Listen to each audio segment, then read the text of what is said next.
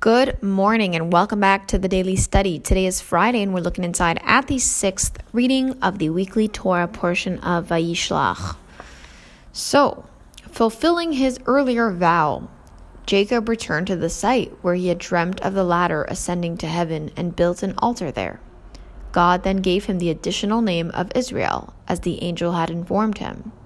As Jacob's clan moved further south and approached Bethlehem, Rachel went into labor and died while delivering her second son, whom Jacob has named Binyamin, or Benjamin.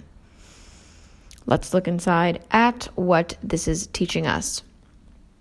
Vatamat Rachel vatikaver bederech Ephrata hi bet lachem.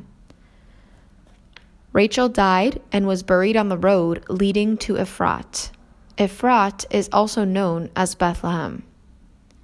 We are taught that Rachel chose to be buried in Bethlehem rather than in Hebron with the other patriarchs and matriarchs.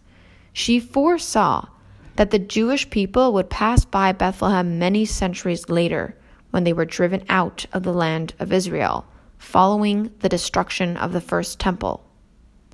At that time, after the patriarchs tried but failed to appease God, Rachel argued that just as she had not been jealous of her sister Leah when she became Jacob's wife, God should not be jealous of the idols the Jews had worshipped. And God accepted this argument and proclaimed, "Because of you, Rachel, because of you, Rachel, I will return the Jewish people to their homeland."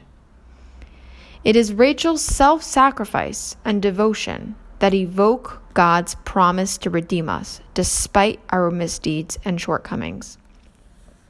Very powerful. From this portion, we learned that Rachel really was an example and sacrificed her life for the sake of preserving the Jewish people generations later on. And from Rachel, we could learn that even if we think that we're just one person, what is my prayer going to count? What is my small deed going to count? What is this going to matter? It is going to matter. We learn from here this one tiny little thing that she did.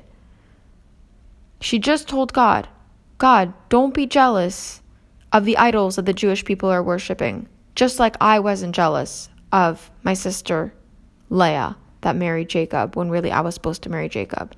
One small thing that we can do, we can learn this from Rachel, that we should feel worthy, that our actions are worth it. Our actions matter, and that God is listening, and that God is seeing us, no matter how small we may feel at times.